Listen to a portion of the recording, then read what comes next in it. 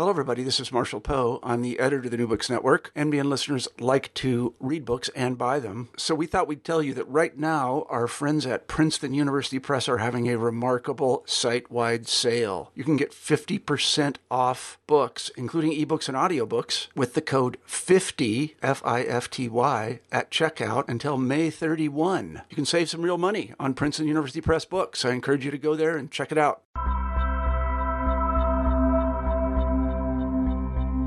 In this latest volume in the Library of Religious Biography by Eerdmans Publishing, Amy Collier Artman tells the remarkable life story of Kathryn Kuhlman, who in her day was considered the best-known female preacher in the world. In the process, Artman relates the larger story of charismatic Christianity, particularly how it moved from the fringes of American society to the mainstream. Tracing Kuhlman's remarkable career as a media-savvy preacher and fleshing out her unconventional character, Artman also shows how Kuhlman skillfully navigated the structures, rules, and landmines that surrounded female religious leaders in the mid-20th century. Hello, everyone, and welcome to the show. I'm your host, Daniel Stone, and today I'm really excited to have on Dr. Amy Artman on her brand new book called The Miracle Lady, Kathryn Kuhlman and the Transformation of Charismatic Christianity. It's right off the press, and I just have to say, I know I say this with all the books that are on the show, but this one is definitely one of my favorites. It's one of the best I've read this year. It's the way biography should be written, and I'm so happy to have Dr. Artman on, and she's asked that I call her Amy. So Amy, thank you so much for being on the show. Really appreciate it. I'm delighted, and my goodness, thank you for the nice words. I'm so glad that you enjoyed the book. That makes me very happy. Oh, very much so. So just to kind of get us started, can you tell us a little bit about yourself? Like, where did you go to school? What did you study? Yeah, sure. Well, I actually intended to go into the ministry. And so I did my master's. I did a Master of Divinity, which is always kind of impressive. I'm a Master of Divinity at Bright Divinity School at Texas Christian University. And while I was there, I got the chance to study American religious history, and I began to realize that, I think I'm interested in teaching this. And so I was lucky enough to get accepted into the PhD program at the University of Chicago, which is known for historically, but known for its history of religion program. And I got the chance to study there with Catherine Breckus, who is a well-respected American religious historian. And I did my PhD work there. And then I got a chance to come back more towards home. I grew up, obviously by my accent, I grew up around in northern Arkansas, and now I work at Missouri State University in Springfield, Missouri, and I get to teach undergrads all about American religious history. Wonderful. So I just got to say, the way you wrote the book, and I just want everybody to understand, it's a very academic book, but it's so easy to read. I mean, anybody can pick this up and understand it. And that's the beauty of it. I mean, you weren't trying to put on airs. You weren't trying to, throw big words in there. I mean, it just, the way it's written, and I'm sure your editor, as all editors, they're all great, but just the way you wrote it and organized it, it just flows so well. It's almost like reading a novel, which you don't really expect when you're reading an academic biography in American religion. So kudos to you, Amy, for doing that. It was a pleasure to read. Well, thank you very much. I got the chance to work with Eerdmans Press, and one of the editors there, I got to be at a conference with him, and he kind of pulled me to the side and he said, "This doesn't read like a dissertation." Kind of like, how'd you get away with this? And I have my advisor and my committee were really wonderful and allowed me to create a manuscript or a project that had that kind of ease of accessibility to it. And then, yes, as you said, my editor was great. I didn't set out to write a biography, actually. I set out to use Kathryn Kuhlman and her life as a backbone to a larger narrative about charismatic Christianity. But then when Eerdmans said, "Hey, we got this religious biography series, would you like to be a part of that?" And well, yeah, that would be great. And so it's been very fun for me to watch how presenting this as a biography has made it more accessible to people, because it doesn't appear so academic, just echoing a lot of the things you were saying. Yeah, and I mean, in Erdman's, their religious biography series is top notch. I mean, it's very well known.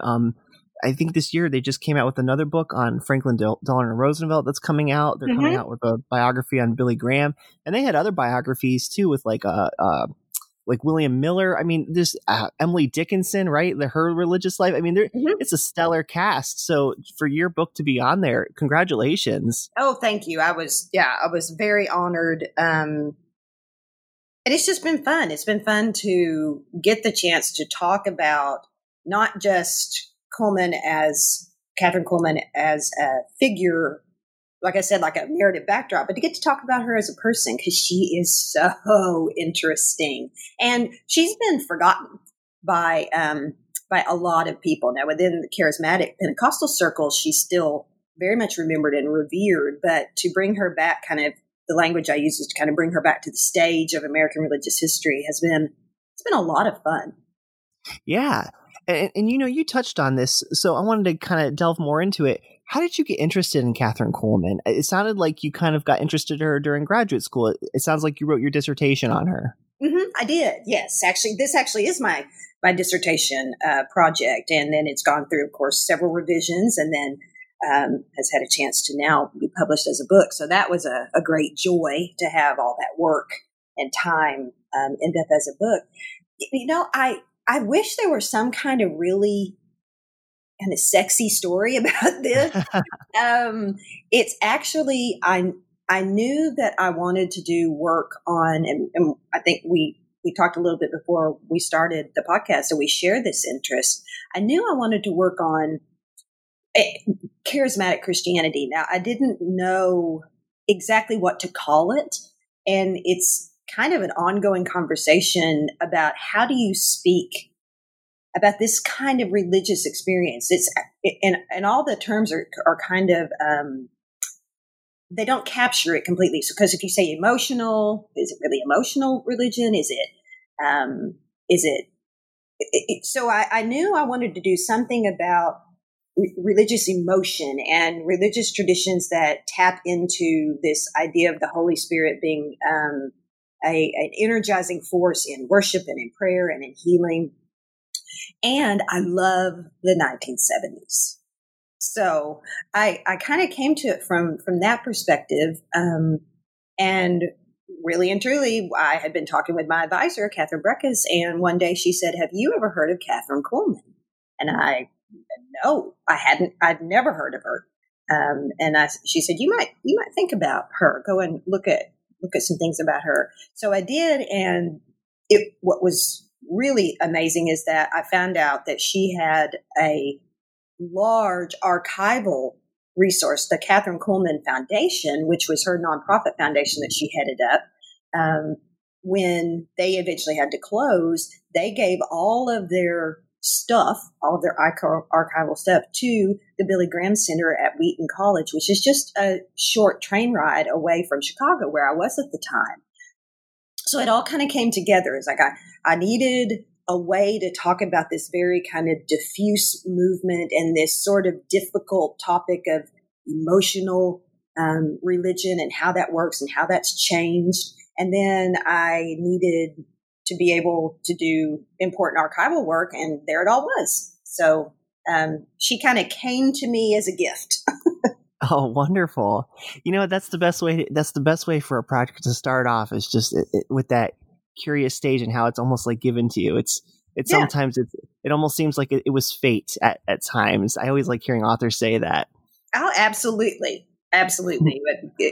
And to have experienced what I was getting ready to do, that I didn't know this, but what I was getting ready to write about, I had never heard of her. And I was well into my work as a PhD candidate in American religious history. I had done a master's that involved a great emphasis on American religious history, and I had never heard of her.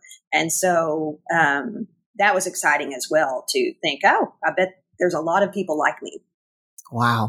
Well, I want to pick your brain more on that. So that's interesting that you were deep into the subject matter and still never heard of her. But yet in your book, you're showing that it's especially during like the mid 20th century, if you hadn't heard of Kathryn Kuhlman, and it's almost like you were almost living under a rock. Mm-hmm. So I guess let's just to start off for our listeners, if they're not familiar with Kuhlman, why is Kuhlman an important figure in American history, especially within American religious history? Well, I think there's lots. I would say the first thing that comes to mind when I think about her importance in American religious history is you can't get around her gender. You can't get around her position as a female religious leader. And there's a quote in the book that I use, and part of my problem was there were so many good quotes from Kathryn Kuhlman. It was like, how do I pick? But one of my favorites was she's on her talk show with a guest, and she introduced the guest. I think the woman's name was Arlene Strackbine.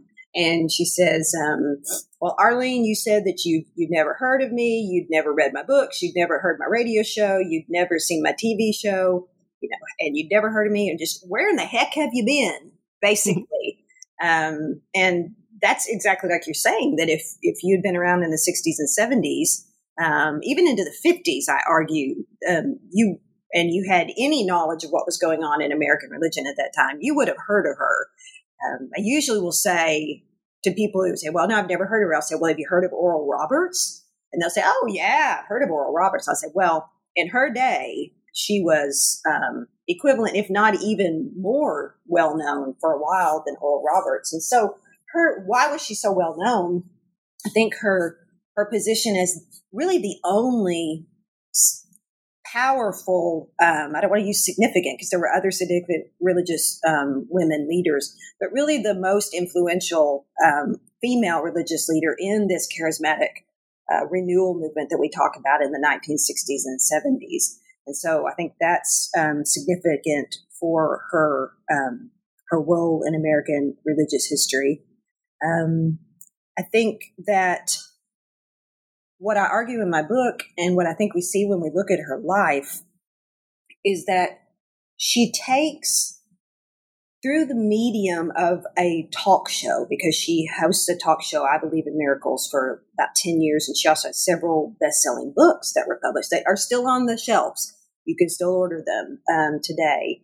But she wrote these books and she did these television shows where she would bring people onto television who were just regular people, just ordinary people, even oftentimes highly educated people, sometimes Catholic priests, who would come onto her television show, and the two of them would sit there and just calmly talk about things like divine healing and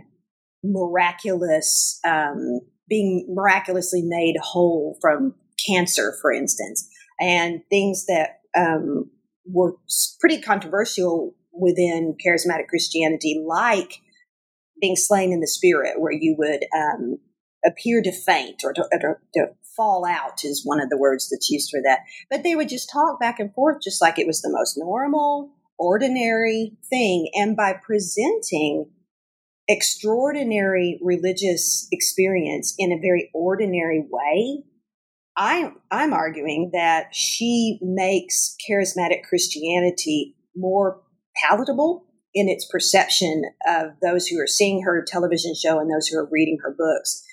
So when I looked at the history of charismatic Christianity or spirit-filled Christianity, if you want to use a term like that, from the beginning of the 20th century, where it begins with Pentecostalism, it was seen as being very controversial, very strange, very fringe.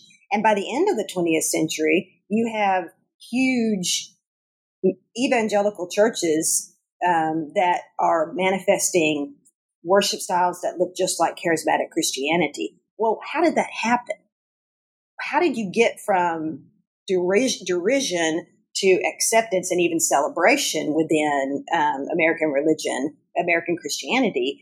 And she's a major part of that. And her work and her talk show, her books, and just her leadership within the charismatic renewal movement. Was that kind of what you were wanting me to think about with you?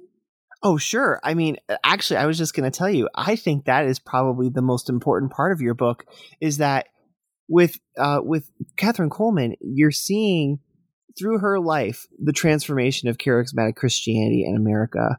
And I think that's that, right. Of course I do. I mean, go ahead. yeah, no, it's a beautiful argument, and it's very convincing. I am thoroughly convinced that Kathryn Kuhlman was the forerunner to, turn this, what often people thought of like holy rollers or Pentecostals, this idea of this out, in the early 20th century, this outlandish, speaking in tongues, and a lot of people thought it was kooky, but Kathryn, and healings, where Kathryn Kuhlman, she almost gentrifies it in a sense, where yeah. So I honestly, and I just wanted to ask you, so that seems to be the main argument of your book, but what I liked about the book is in the beginning you talk about Kuhlman's early life and some of these influences in her life that even Kuhlman doesn't necessarily say were influences, but you bring out and convincingly show that these people were influences, like Aimee Semple McPherson or Charles Price.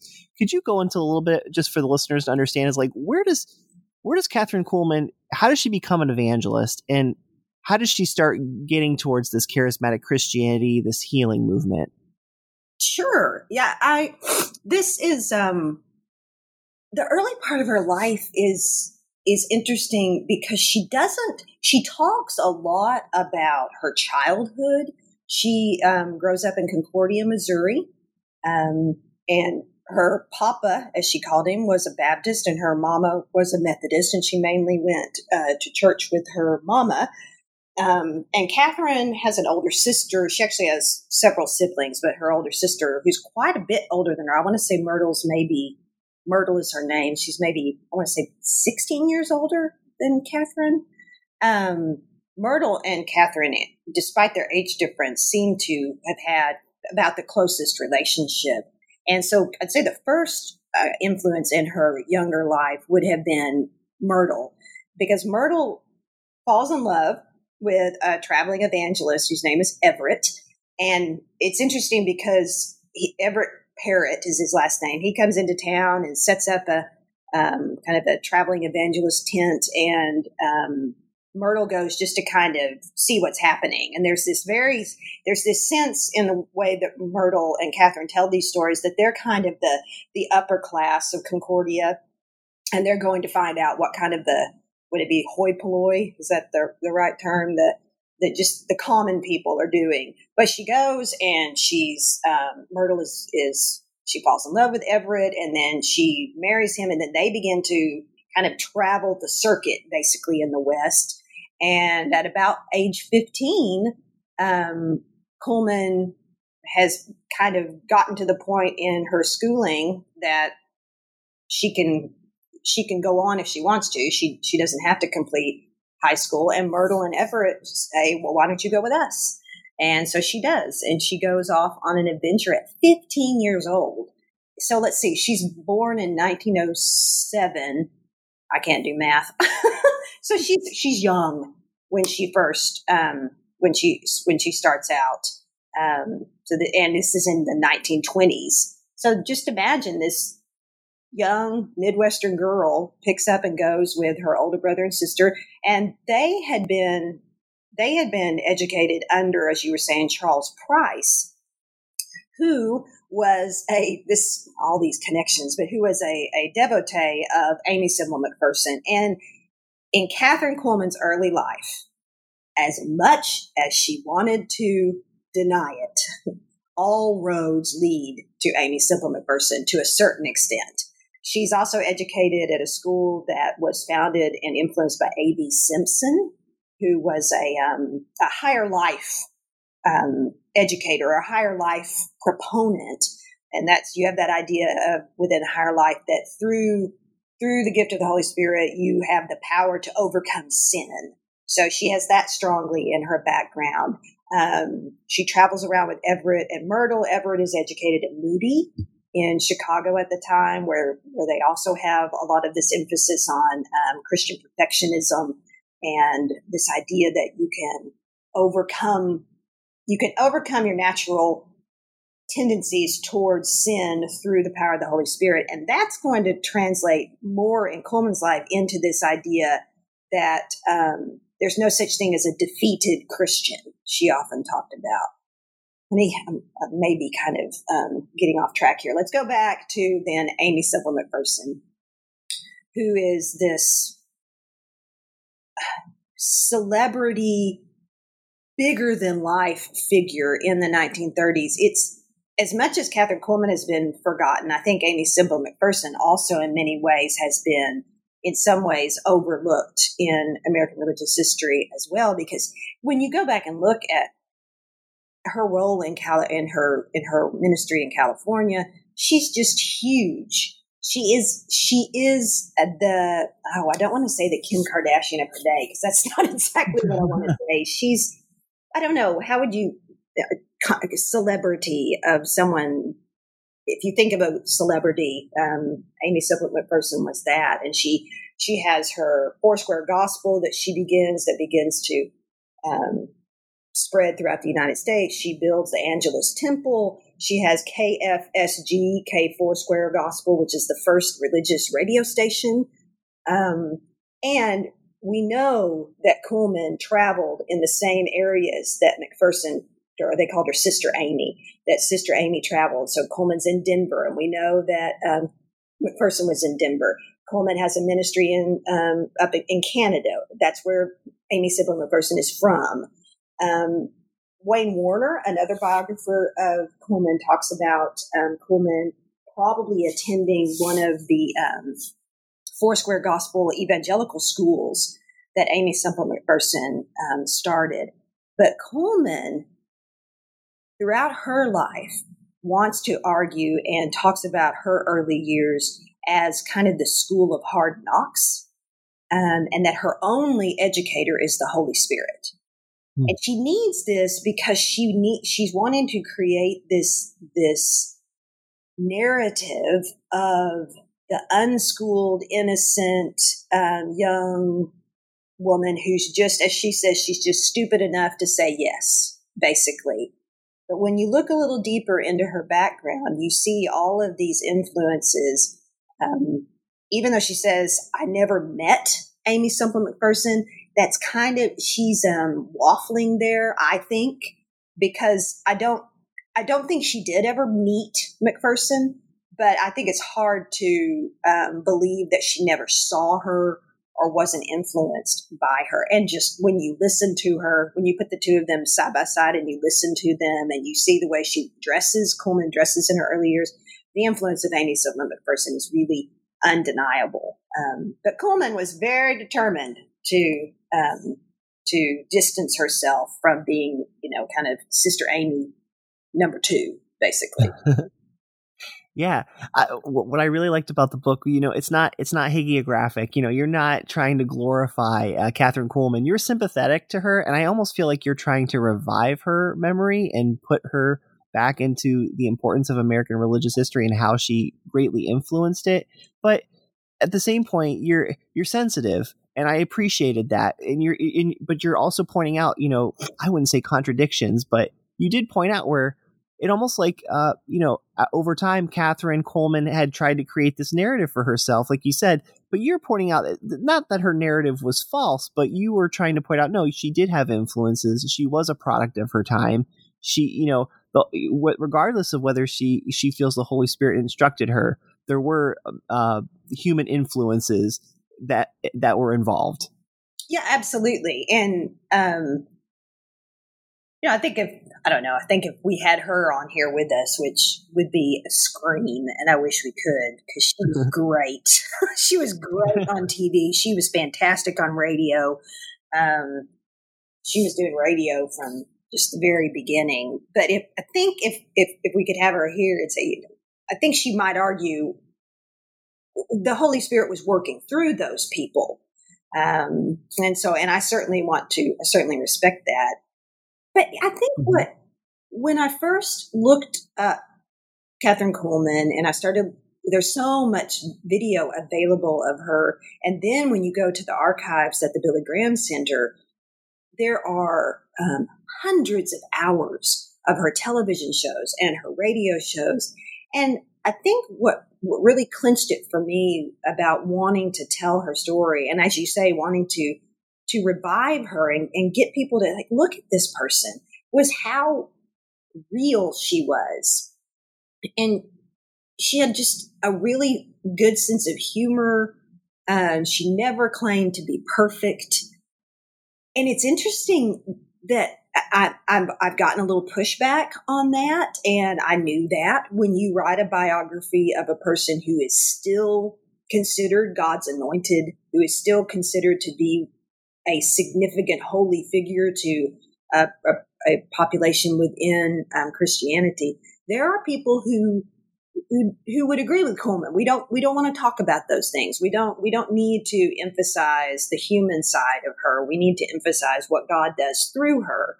But for me, what God does through her, if you like that language, or if you're not comfortable with that language, what she claimed that God did through her is made even more impressive by the fact that she was this kind of oddball character. Oh, I may get in trouble for that. I just love her. And I love her because she's fun and she's odd. And there's a great story where if any of your listeners get a chance, really, there's nothing that compares to just going online and pulling up a video of Kuhlman, although I might make some cautions about that, but that we could maybe talk about that later. But because just seeing her in action is the best. And she's very flamboyant. She's very dramatic. And there's a story that her sister Myrtle was at one of Kathryn Kuhlman's healing services, and Myrtle is sitting up in the stands, and she's sitting behind these women, and Kathryn's down on the stadium floor, and she's doing her thing with her big gestures and her very dramatic preaching. And Myrtle hears these women in front of her that kind of lean over to each other, and the women say, she's just too much. That's just all show, and she's so dramatic, and this is just all a big put on. And Myrtle leans forward and says to him, she's been that way her entire life. Apparently from when she was a little girl, she had always been this dramatic, kind of flamboyant figure. And I'm glad that you picked up on that balance, because I wanted that. I wanted to be honest about her, but also to respect her, because that's how I feel about her. Oh yeah, it's very balanced. Good. And I liked how in the beginning, it almost I felt like I kind of was, which is good because it's a biography, right? But I kind of started to get this sense that I started to know Kathryn, and the idea that you kind of show from the very beginning when she's going on these these preaching missions with her sister and her brother-in-law, that it's almost when she's preaching, she's kind of doing some preaching along the side of her brother-in-law.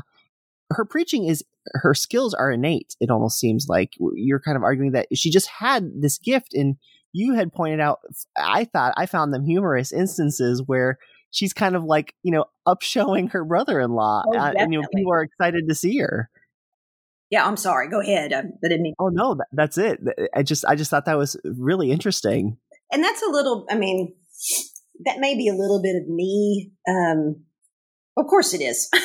I mean, the biographer definitely, or the scholar definitely, my voice is in there. But there's this scene where she's with Everett and Myrtle, and she just gets and they've had their kind of revival, and no one or not many people have come forward at the end at the altar call, and Kuhlman just gets beside herself and just gets so upset, and feels like that she wishes they could have done better. And I have to think from her later actions that there was a sense that if I could have a chance, if I could have a shot at this, because the story is that Everett begins to let Kathryn Kuhlman tell her story of her conversion. And I know, and she's fascinating. She's mesmerizing. And so I know that when she would tell these stories that she would have had that same effect. And she's good looking. She's tall. She has an interesting charisma about her. And so I'm sure there would have been a sense, and I say this in the book, that she's like, well, if it had been me, maybe more people would have come forward. And when Everett and Myrtle, they get into a fight, and Everett says, I'm leaving, you can come with me or not, to Myrtle and Kathryn. That's when Kathryn and her pianist, Helen Gulliford, basically decide that they're going to go out on their own and I mean, to use a good old phrase, it's Katie barred the door from that moment on. And Kuhlman and Helen established the Denver Revival Tabernacle, and she experiences great success separately from Everett and Myrtle. So I talk a little bit about how there's a trope in Pentecostal call for women, that the women, their stories are, oh, no, Lord, you can't be calling me. I'm not the one. And you have that in Kathryn Kuhlman. She says this so many times, that I'm sure God had picked a man to do this job, but the man said no, and I was just too stupid to say no. Yeah, it's the most fascinating rhetorical. I don't want to use the word manipulation because that implies that she was kind of doing it consciously, but this amazing rhetorical move that allows her to be the one who's being called by God, but she's resisting it. So she does pick that up, but there's also this sense that she's like, let me at it. Just get out of my way and put me in charge and look what happens. So that tension in her life, which she carries through her entire life because she's a female religious leader in a conservative environment, she's got to figure out, how do I lead, but without coming under censure for being a woman who's usurping the role of a man. So she says, well, God asked a man. That man said no. And then God asked me. So I'm second choice, but there you go. And she also says, and God chose me, and if you don't like it, then you talk to God, basically. So that whole aspect of things is really interesting. But yes, her move out from under Everett Parrott's, kind of the word they will often use, covering, it's a real interesting moment in her life. Yeah, it's a constant tension throughout your book where you're seeing Kuhlman trying to balance this. I mean, she's a prominent religious figure, right? She's an evangelist. Some even are arguing and believing that she's a prophetess. Yet, as you clearly point out, she's a woman in a man's world, right? Yes. She's preaching a religion that's very patriarchal in a lot of ways. So what does Kuhlman's influential ministry reveal about American Christianity in the 20th century, especially its evolution during that process? I mean, because this is the time of Billy Graham too, right? I mean, Billy Graham is, and he's a strong male, evangelist. And here we have Kathryn Kuhlman, which you're arguing and putting out that, I mean, she's very well known, just like Billy Graham and all these other male evangelists. So are you asking about her significance as a female religious leader, or? Yeah, just I kind of get the sense that, Kathryn Kuhlman is she's breaking the ceiling in a way that, I think nowadays people might take for granted for what she actually, kind of the trail that she blazed. That I think that there's a couple of things going on there, and I can track out one or both. Or part of what's happening is then the question of, where did she go? Why do we know about Billy Graham and Oral Roberts, and we don't know about her in general? That's one way to track. I don't know but as far as her significance as a religious leader during that time period, I think that it's undeniable, but she's working all the time. It's the old, everybody knows this quote, but it's the old Ginger Rogers quote that Ginger did everything that Fred Astaire did, but backwards and in high heels. So it's kind of that idea with a female religious leader that at all times she is leading and establishing congregation. She has a congregation in Pittsburgh. She has a congregation in Stambaugh, Ohio, which is close by. She gets her monthly miracle services going at the Shrine in Los Angeles, the Shrine Auditorium in Los Angeles. But all the time that she's doing this, she's having to negotiate, and she establishes the Kathryn Kuhlman Foundation, which is a at least $1 million nonprofit, which is establishing congregations in many places throughout the world, including Vietnam. So she's doing all of this, but within conservative Christianity,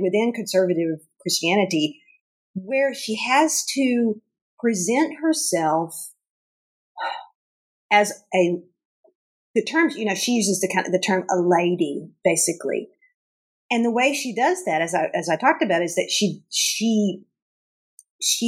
this isn't an innovation necessarily, but she really takes this and brings it to the fore. She does her healing through using what we see in the New Testament that's called the gifts of the Spirit.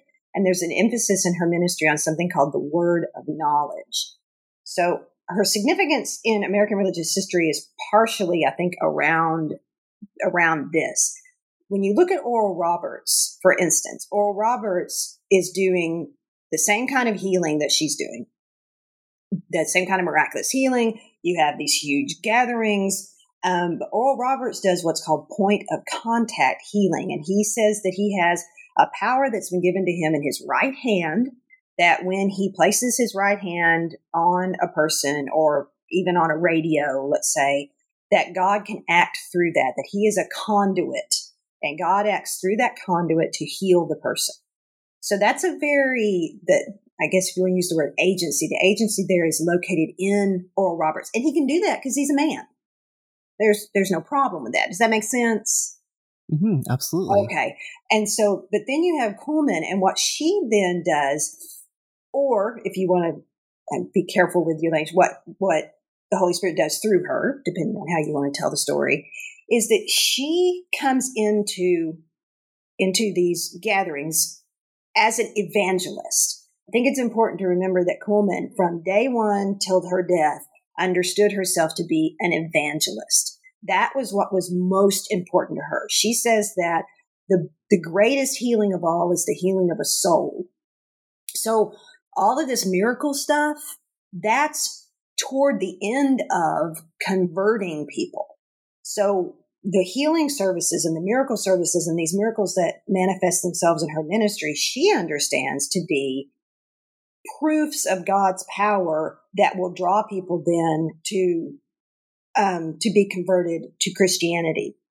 So she comes into these, what she would think of as evangelistic services.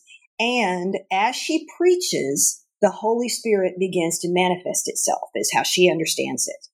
And she is not the one doing the healing. Now, Oral Roberts would say that as well. But here's where it gets a little different.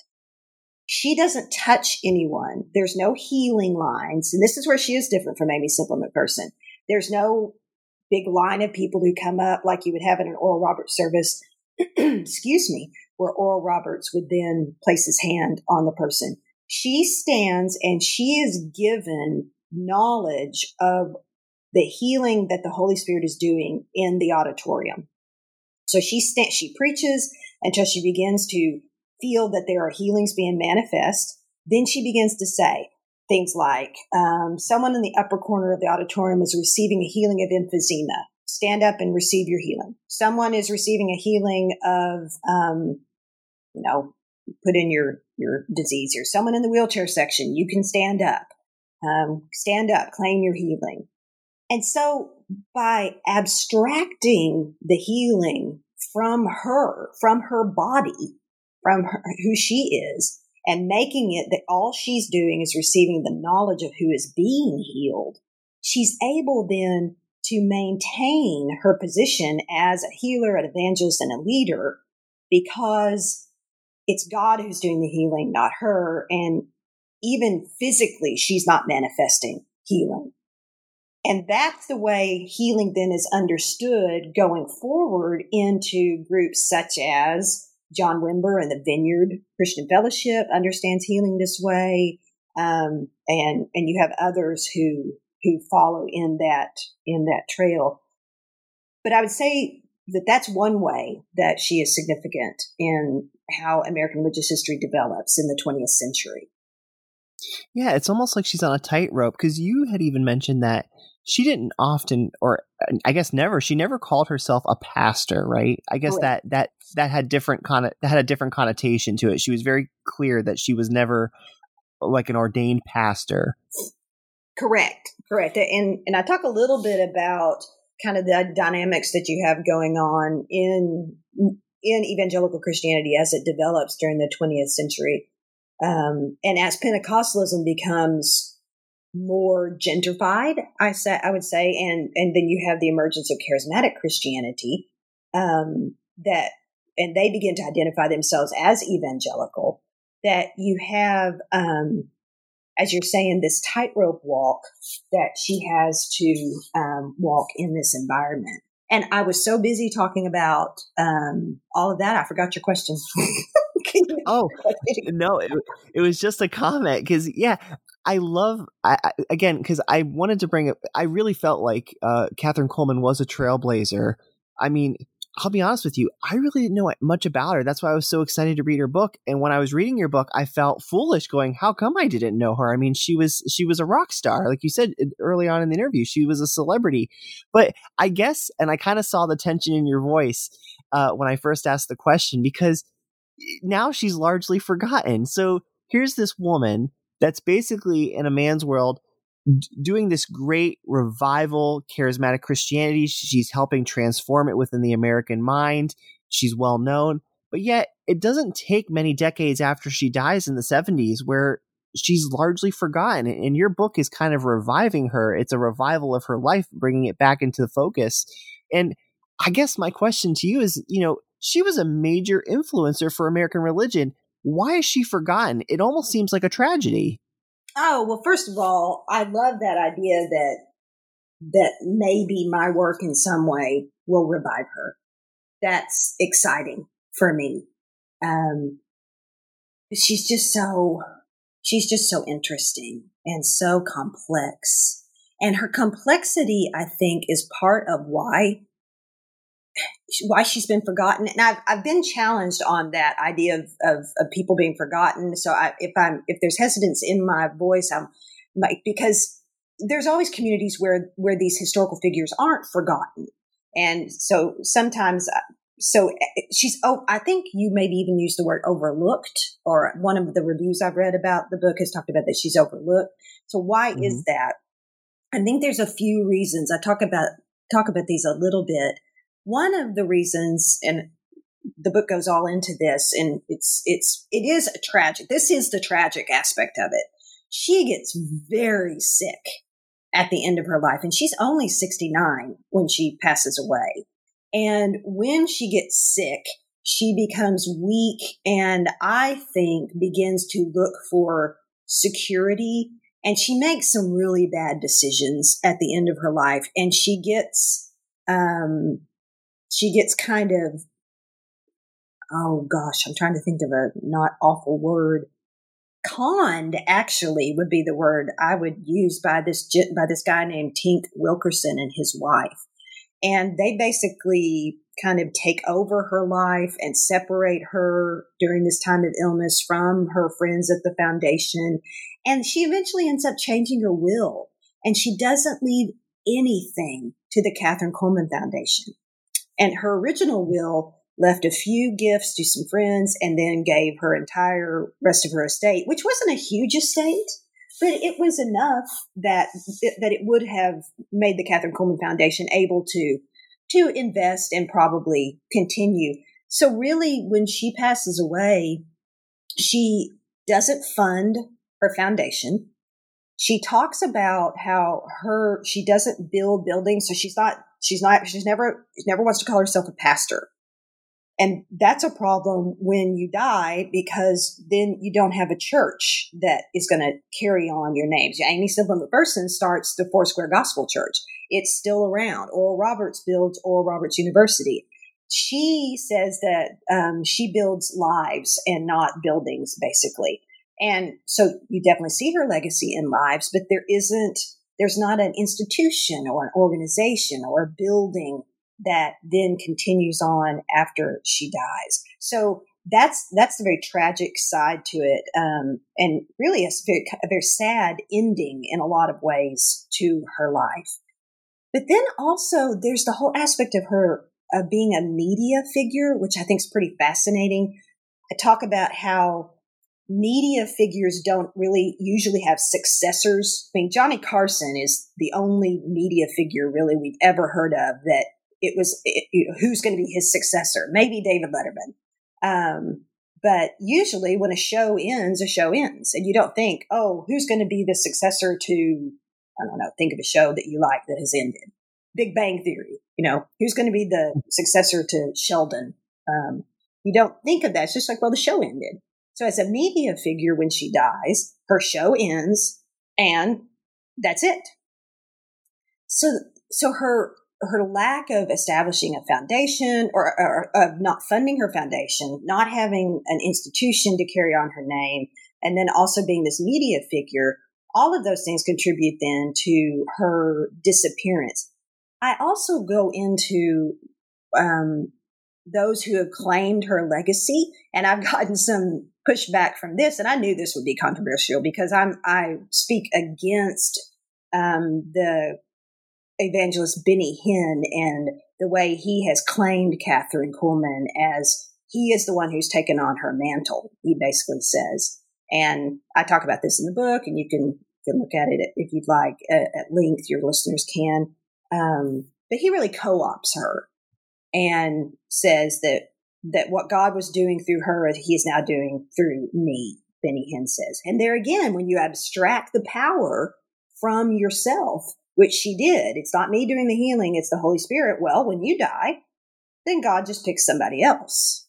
So you don't have this idea that she somehow was unique. And I think in some ways that would be okay with her.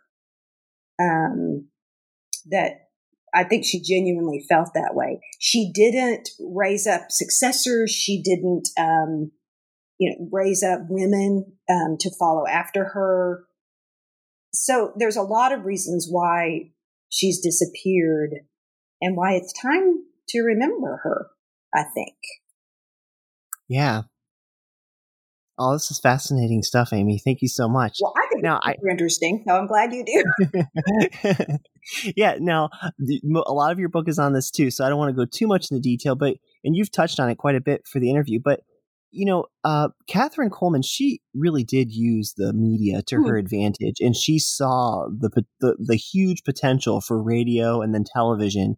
Could you just tell the listeners a little bit about that? And, I mean, I guess for me, this kind of showed the shrewdness in a good way of Kathryn Kuhlman and the idea that, it was just this innate understanding where she knew how to evangelize and she saw the avenues to do that. And she saw that modern media was the way to do that.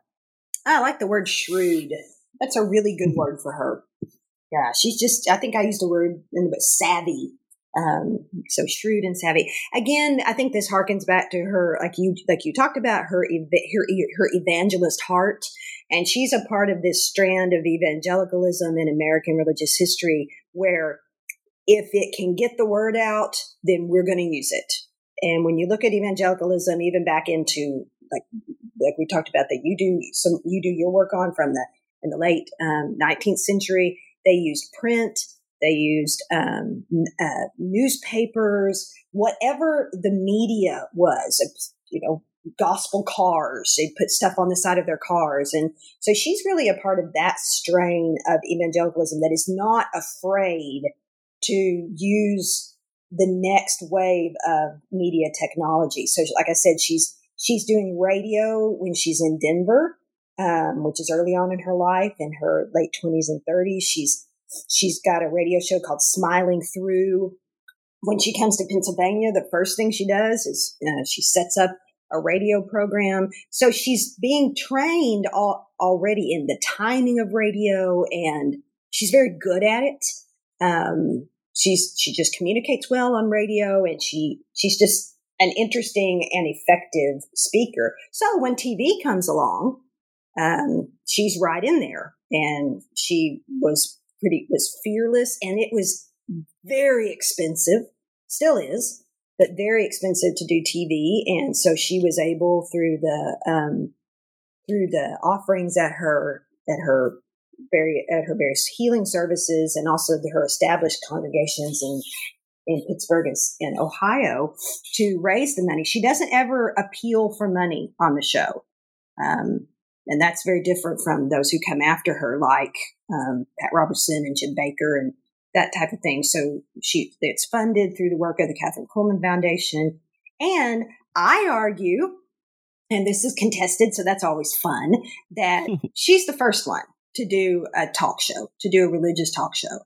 And I set her in the conversation with people like Dinah Shore and the advent of Barbara Walters, and just doing the research on talk shows. Because for me, talk shows, of course, talk shows have always been around. I was a teenager when Clinton went on the Tonight Show and played the saxophone, and that basically won him the election, So for me, it's always like, oh yeah, television talk shows. But this was huge. This was a new thing, and she stepped right into that new technology and used it in really effective ways.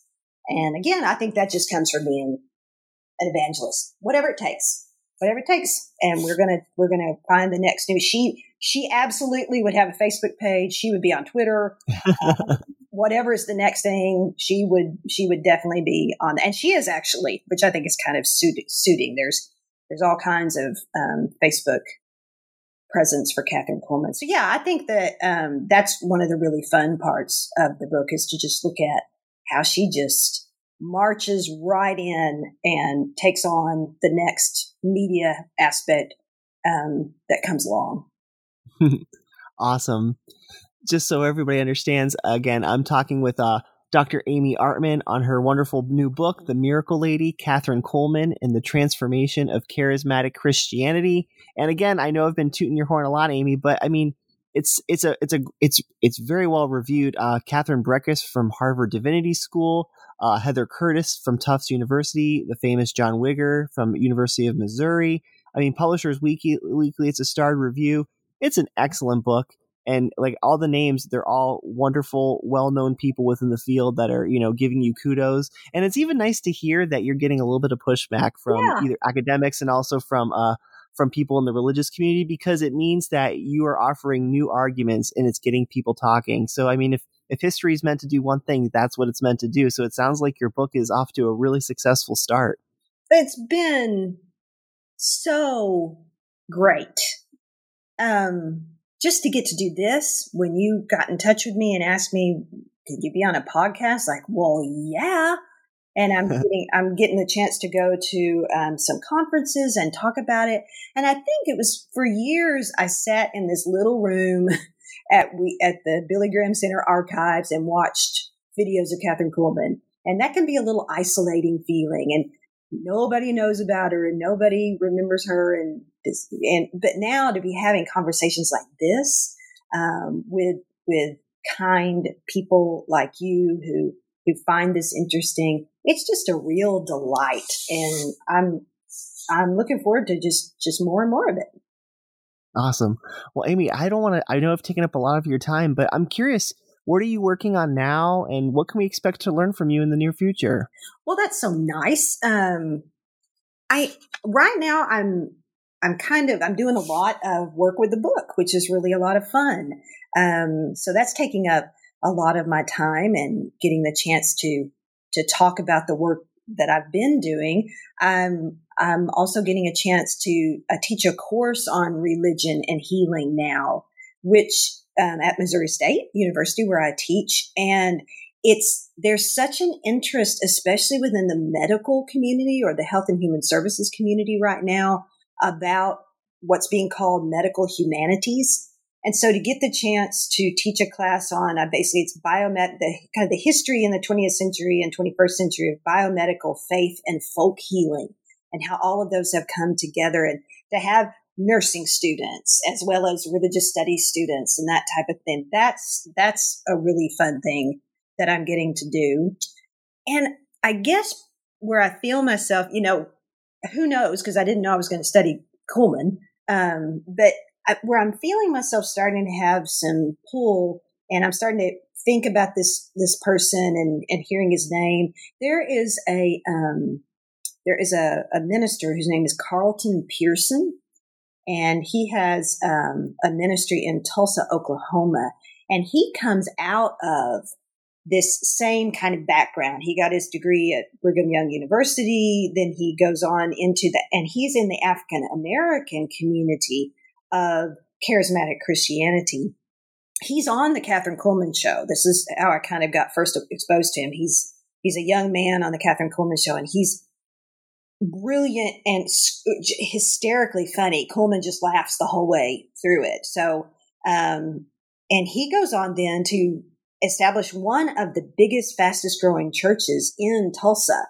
And this would have been in probably about the 80s and 90s. And he's directly in African American Pentecostalism, charismatic Christianity. Then he moves to Universalism, and which is this idea that all people will be saved, that no one is punished eternally. And that's actually a movement that's happening in evangelicalism right now. It's this evangelical universalism that I'm also interested in. So again, we've got all these disparate groups that I want to talk about, and how do I do that? And here's this person whose life is kind of manifesting that. So he moves from charismatic Pentecostal Christianity to this evangelical universalism.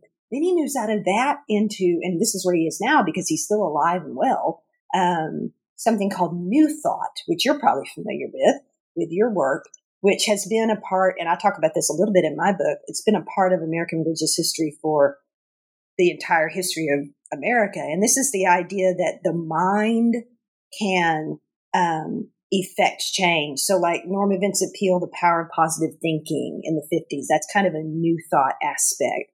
So maybe I'm going to go over and have a big conversation with Bishop Pearson and begin to maybe tell his story. I don't know if that will be a biography or how exactly that will work. But one thing that's neat about American religious history is that there's always something interesting. There's always something developing. There's always something that there are other people who want to talk about it.